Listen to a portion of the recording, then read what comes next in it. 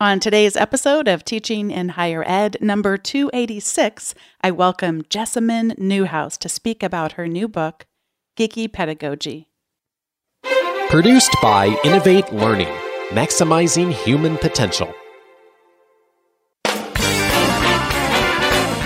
Hello, and welcome to this episode of Teaching in Higher Ed. I'm Bonnie Stachowiak, and this is the space where we explore the art and science of facilitating learning. We also share ways to improve our productivity approaches so we can have more peace in our lives and be even more present for our students.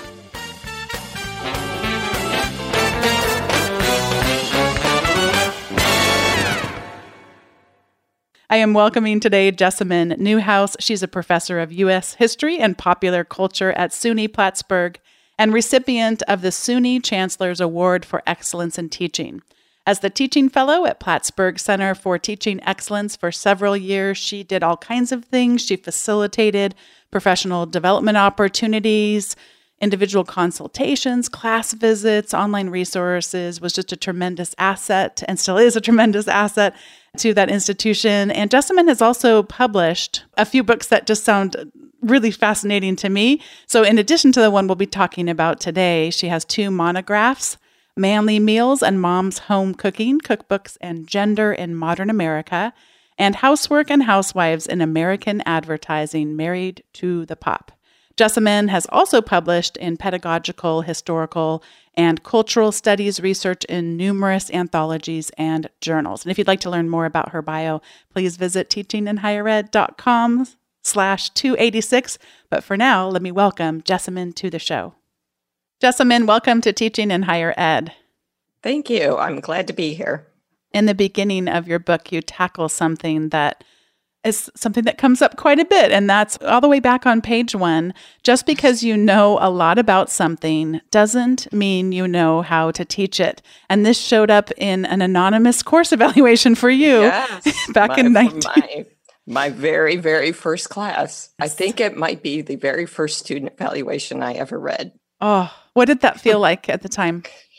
I put it out of my head as quickly as possible, as many people do when faced with their student course evaluations. In the beginning of my teaching career, I tried to ignore what information I was receiving.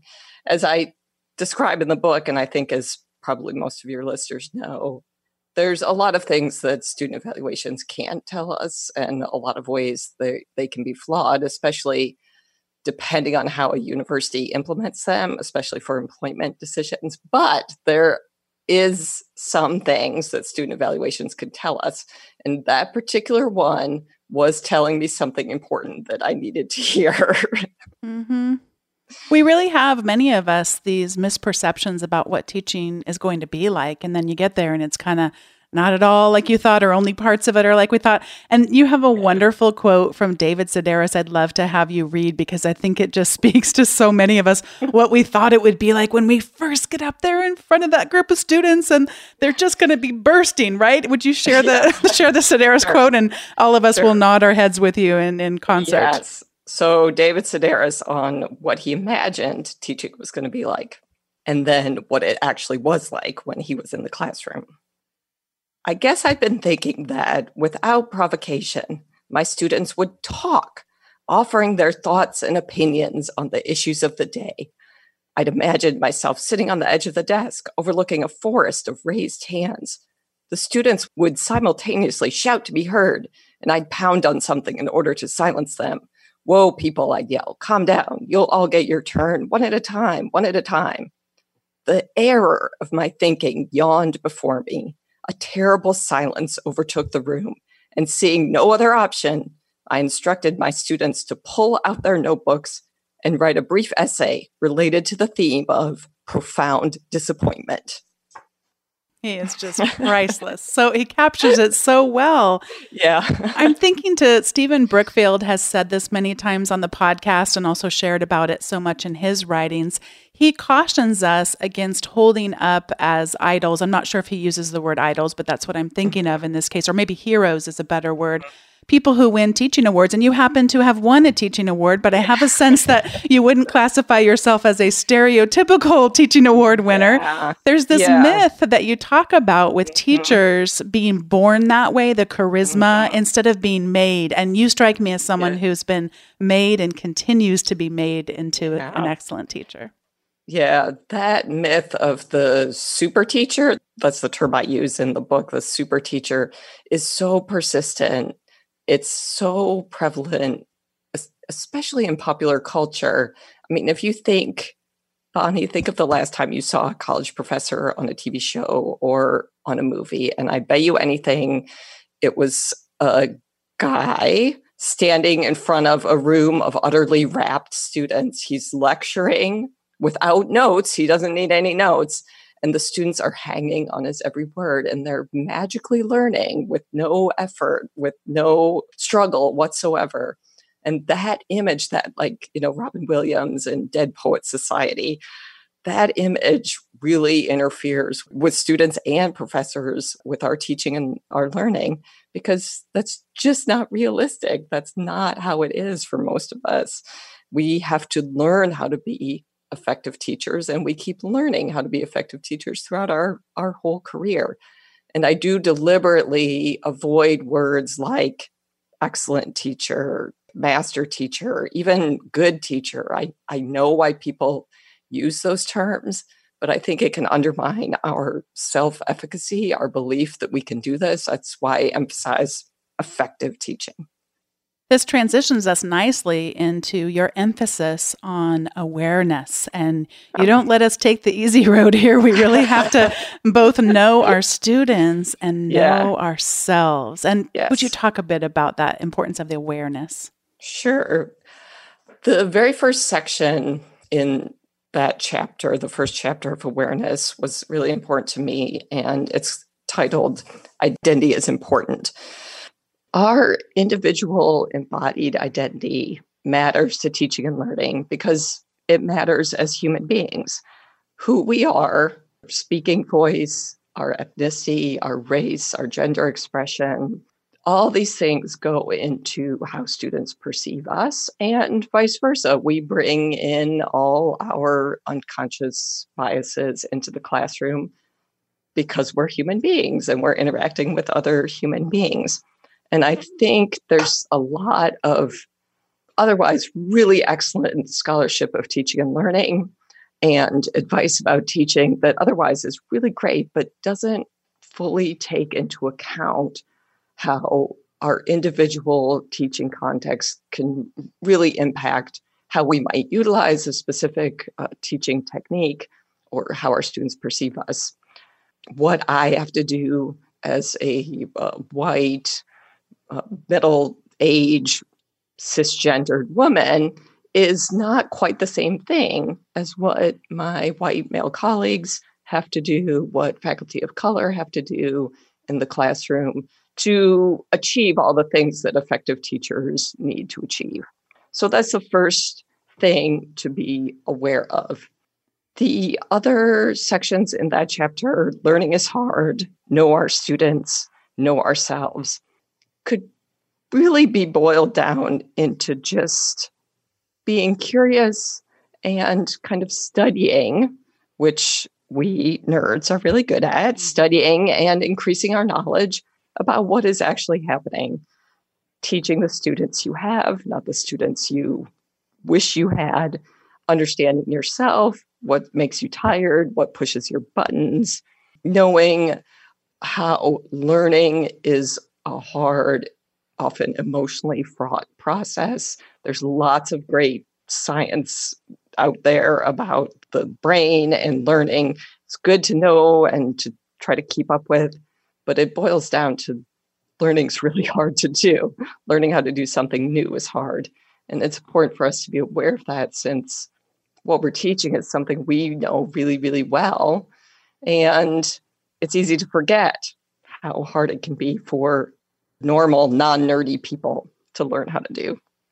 You have many things to share with us about the importance of preparation, although you also couch that with the I don't know if you directly say it. You know how you can't always tell where you read something from, or Yeah. you're reading multiple things, but just Yeah. I see this tension in my own work between those who really want to over prepare and it's too much, but they've prepared sort of the wrong ways, thinking they need the perfect script for everything and not really being equipped for what's right there in the moment and what's present. Yeah. And so there's so much here. You have wonderful things around the sense of resistance, but I'm going to focus a little bit toward the latter part of this section, and that would be around us just not taking things personally. So you give an example of a student sleeping in class, that's not about me. That's not about you. That's really about the student. And then you also, I would love to hear you share a little bit about this question that we get asked that we can sometimes find offense with, and that's a student not coming to class and then asking if they missed anything or asking something that's on the syllabus. And you're like, it's on the syllabus. Yeah. Right. So would you talk about that? Yes. So what I would emphasize this chapter on preparation that I'm adding to the conversation out there is not so much preparation in terms of specific assignments and syllabi, although those are important too, but speaking to my fellow introverts and geeks and nerds, preparing for the social interaction part of teaching. And teaching and learning is a social interaction. It's not a party, cocktail party, or a keg party, but it is a social interaction between human beings. And for brainiacs who really, really like the studying and the writing and the analyzing part of our job, we tend to under-prepare for the social interaction part of our job. So the catchphrase I use is putting on your professor pants. So whatever you need to do to prepare yourself to consciously undertake the social interaction aspect of effective teaching.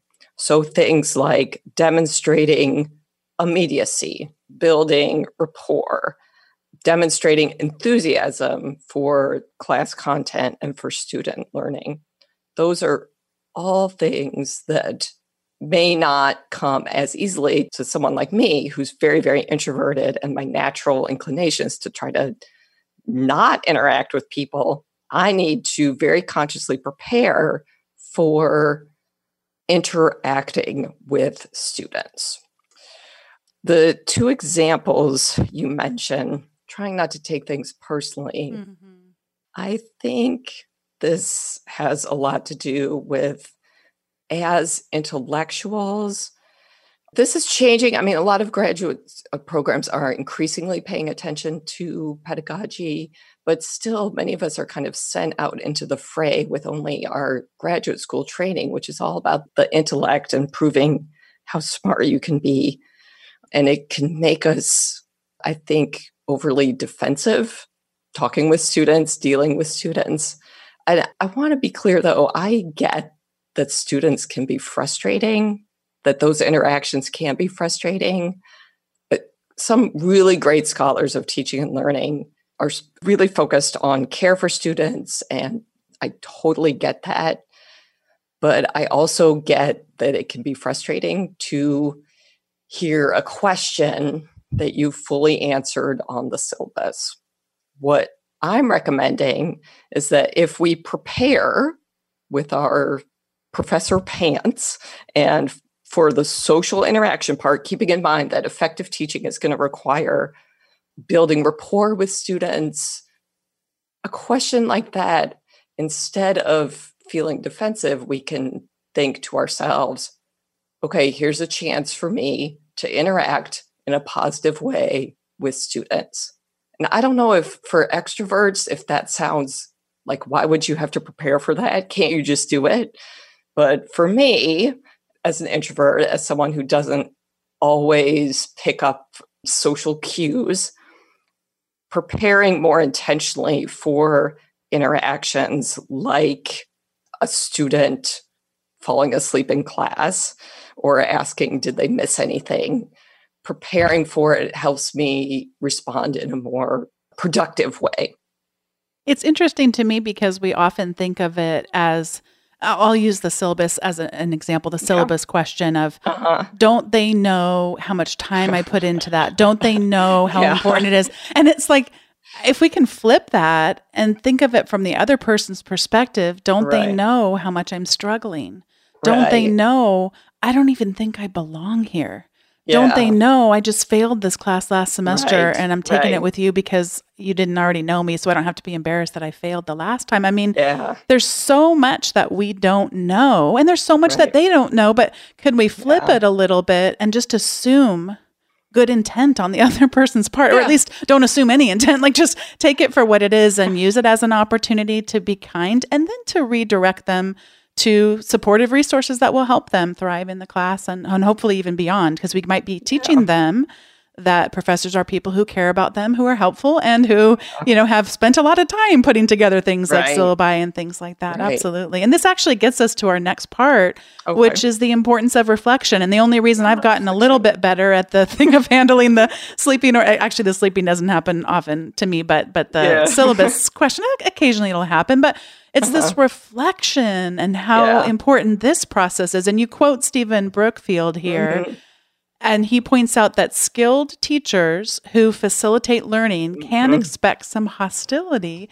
at least in some of their students. And so one of the aspects of reflection that you talk about is the importance of gratitude. Would you share about what you recommend in terms of gratitude? Well, sure. And I want to caution here. I know some of my academic colleagues will think this sounds like new agey, unintellectual exercises, but reflection is an intellectual exercise, and the addition of a gratitude practice is no way to suggest that you put on rose-colored glasses or that it's just a matter of positive thinking. I mean, inequality and disparate teaching realities, that's Roxanne Harlow's term for the fact that depending on your individual teaching context, what you have to do to be an effective teacher might be more challenging, more difficult. You'll meet more student resistance, especially around issues of embodied identity. So that's all just a preface to make sure listeners know that I'm not suggesting just put on your happy face and everything's going to be fine.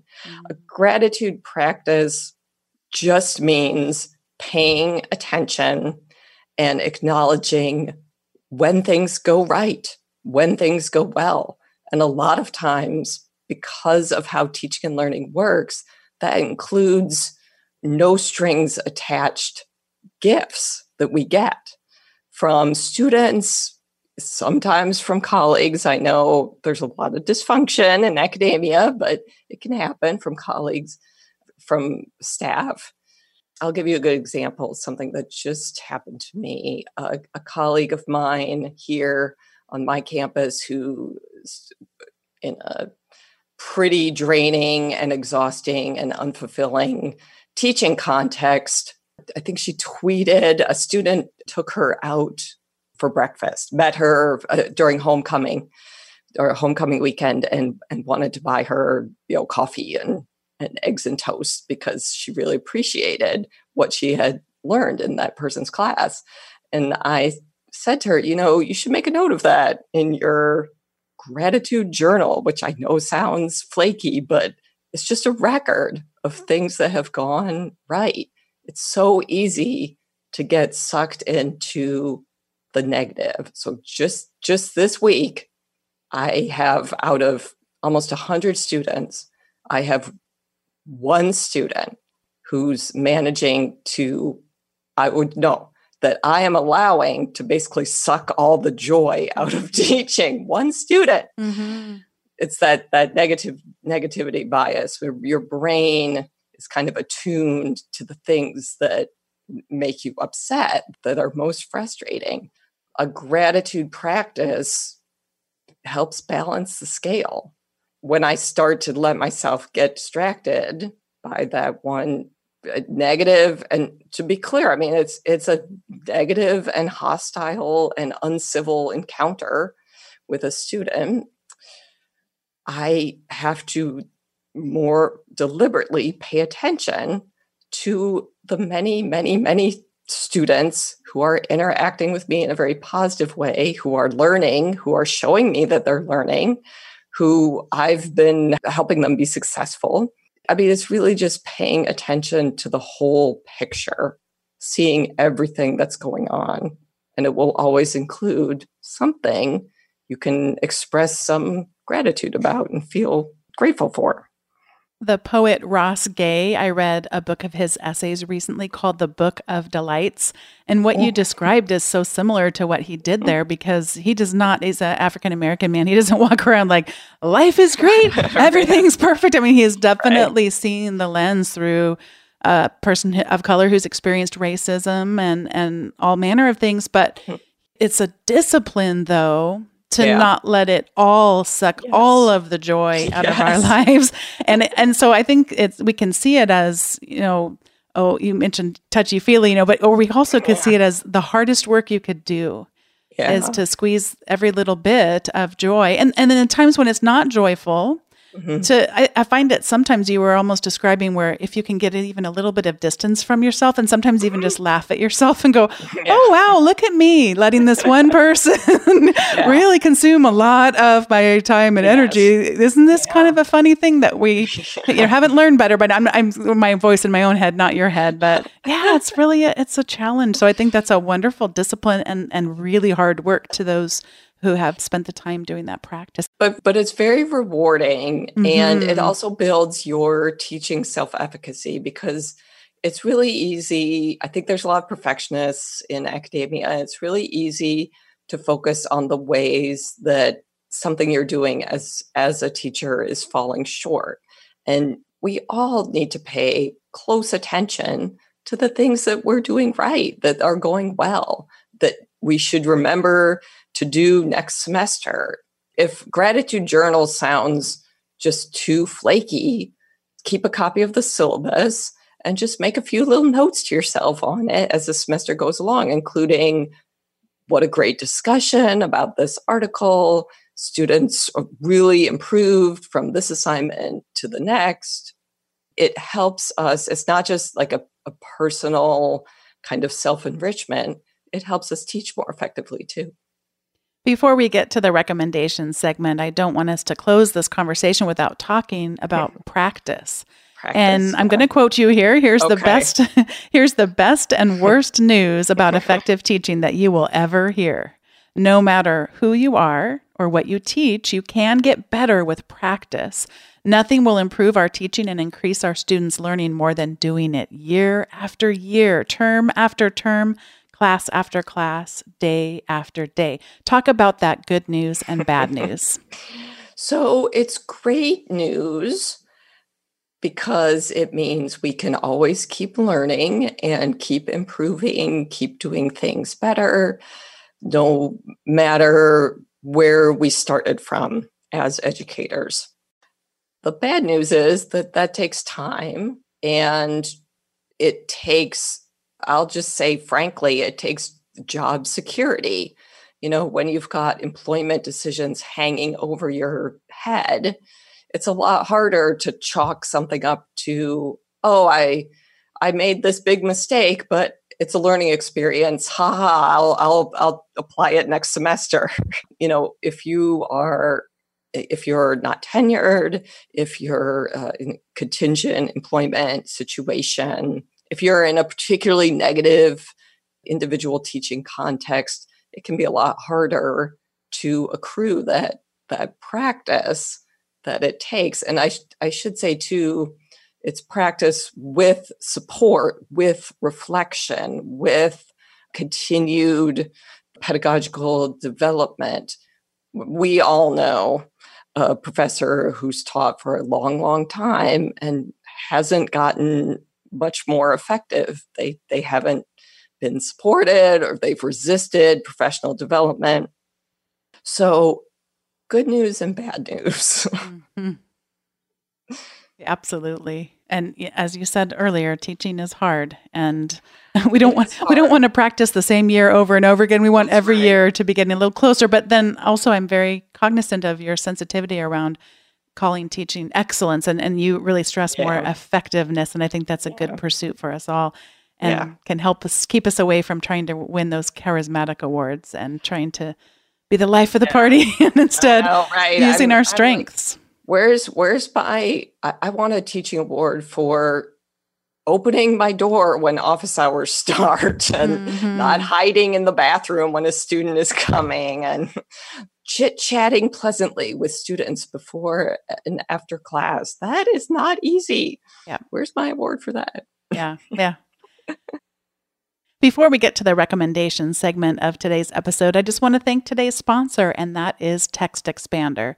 Text Expander is an easy-to-use tool that allows you to type in what they call snippets, and that's just a few keystrokes. You set up whatever it is you want, like little abbreviations almost, and those little snippets expand to either difficult text for you to remember, for example, I never remember my work phone number, or long paragraphs of things, like if you were writing a letter of recommendation for your students and wanted to have it pop up and say, what's the date, what's the name, who is it addressed to, et cetera, et cetera. And so it's a wonderful way to really live up to the spirit of the productivity aspect to teaching in higher ed. So we can save a little bit of time on some of the work that doesn't require those deeper connections or deeper thinking in order to free up time to be more present for our students and other people that are special to us in our lives. So Text Expander is one of the first tools I ever install on a new computer.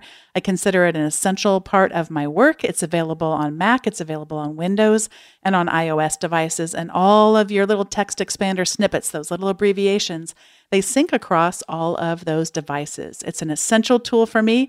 I hope you'll give it a try. There's a link in the show notes that'll take you over to find out more about Text Expander and let them know you heard about them from Teaching in Higher Ed. There's also a special where you can get a discount on your first year. Thanks to Text Expander for sponsoring today's episode. All right, this is the time in the show when we each get to give recommendations. And my first one comes, I found out about it actually from Lee Scallarup-Bessette. She had posted about Gary Larson bringing back The Far Side. Oh, yeah. And this is probably very much of an age thing because The Far Side has been away for a while. So for those of you who may not fit in the demographic that will know what The Far Side is or /was. So for those who may not be familiar with The Far Side, it's a single panel comic, and I'm reading from Wikipedia here, created by Gary Larson, which ran from January 1st, 1980 to January 1st, 1995. And its surrealistic humor is often based on uncomfortable social situations, improbable events, and an anthropomorphic view of the world, logical fallacies, impending bizarre disasters, often twisted references to proverbs or the search for the meaning of life. And so Lee posted, and it's coming back, and they haven't shared much yet. But I am just excited for that humor to come back because, thinking about how that might translate today, I'm just fascinated and I can't wait to see what he comes up with. Yeah. And especially I'm also interested, just as a person who spends some portion of my time on the internet, how he will adapt to the internet age, because I saw something on the Internet Wayback Machine about him that he was, writing letters like, please don't post my comics online. And I mean, of course, I understand that from an author's point of view, but it'll just be interesting to see what changes and what doesn't about his approach. So, and then I have a couple of things to recommend that are related to one another, and they both are applications that have to do with helping us focus better. And it's interesting because sometimes I focus too well. So I look down at my Apple Watch and I've been sitting for 4 hours and not moving. That's not good. I actually have a big capacity. But what will sometimes happen is I'll get a little bit in a pattern of leaving my email open. And so I'm working on something that should be focused work, but that's just one window away. I don't leave the notifications on, but it's one click away. I'll just go check and see what's happening. And, they've done all different kinds of studies on the amount of time that wastes then for us to redirect our focus back to something like, writing a book or writing a column in my case. It's just not good. And so I started experimenting with these applications. I'm going to recommend two because one is for Mac and one is for PC. So one's called Focus, the other is called Freedom. They essentially do the same thing. They'll block specific applications. So in my case, I don't want to see email. And I can say for how long. Is this a 1 hour focus? And by the way, I'd suggest if it's 1 hour, then get up and do a 10-minute walk after that and really get the oxygen going and get your blood pumping again. And then come back and you're going to get through your email a lot faster and you'll be able to be a lot bit more focused on it then. So focus application that will block applications and then also will block specific websites. And so it's not going to let me go over to Twitter just to randomly go see what's happening. That can be my reward once I'm finished with the column that I'm writing or the grading that I'm doing. Yeah. So those are my recommendations. And Jessamyn, I'll pass it over to you now. Okay. So I have 2 TV shows and 2 books. Wonderful. I'll start with the teaching books. So I'm going to recommend Laura Harrison's Teaching Struggling Students. I think she speaks especially well to the same readers who would appreciate some of my work.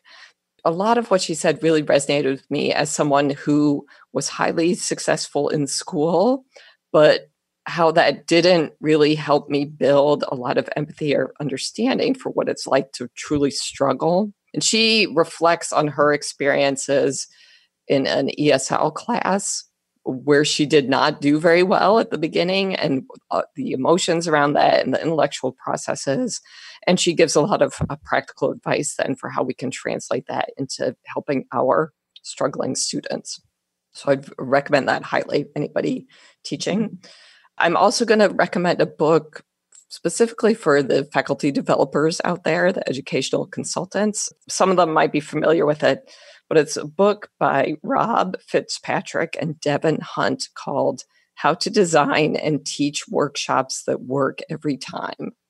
It has a lot of very, very practical advice that's actually, you can tell they started their careers in higher education because a lot of their recommendations are based on very sound pedagogical best practices. So I'd highly recommend that to anybody who's putting together any kind of workshop. The 2 TV shows, one of them, unfortunately, there's only 1 season. It was canceled on Netflix. It's called Tuca and Birdie. It's an animated show by the creators of BoJack Horseman. And it's very weird and it's very cool. It's and feminist in the best possible ways. Tuca and Birdie, highly recommend. And finally, I have to give a shout out to Star Trek and Star Trek Discovery. So worth the CBS app. So worth that purchase. And especially I want to encourage people who maybe aren't huge Star Trek fans and want to ease in. You could start with the 2nd season, actually. I loved both seasons, but the 2nd season really hit its stride. And it has a wonderfully diverse cast. And it's Star Trek, so you know it's good. That is wonderful. I'm assuming 2017. I'm finding the right one on Internet Movie. Star Trek Discovery. The 2nd season should be 2018. I think they've got them both up here. I'm looking on the Internet Star Trek Movie. Discovery. Yeah. So that's probably the 1st season. Both are fantastic. And the lead actress is amazing. But the 2nd season especially.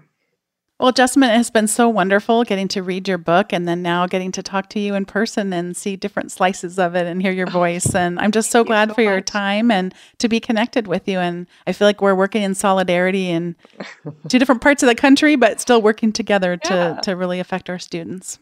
Thank you for having me. What an invigorating conversation with Jessamyn Neuhas. Thank you so much for joining me on today's episode and for giving me even more of a look inside of Geeky Pedagogy after having read it myself.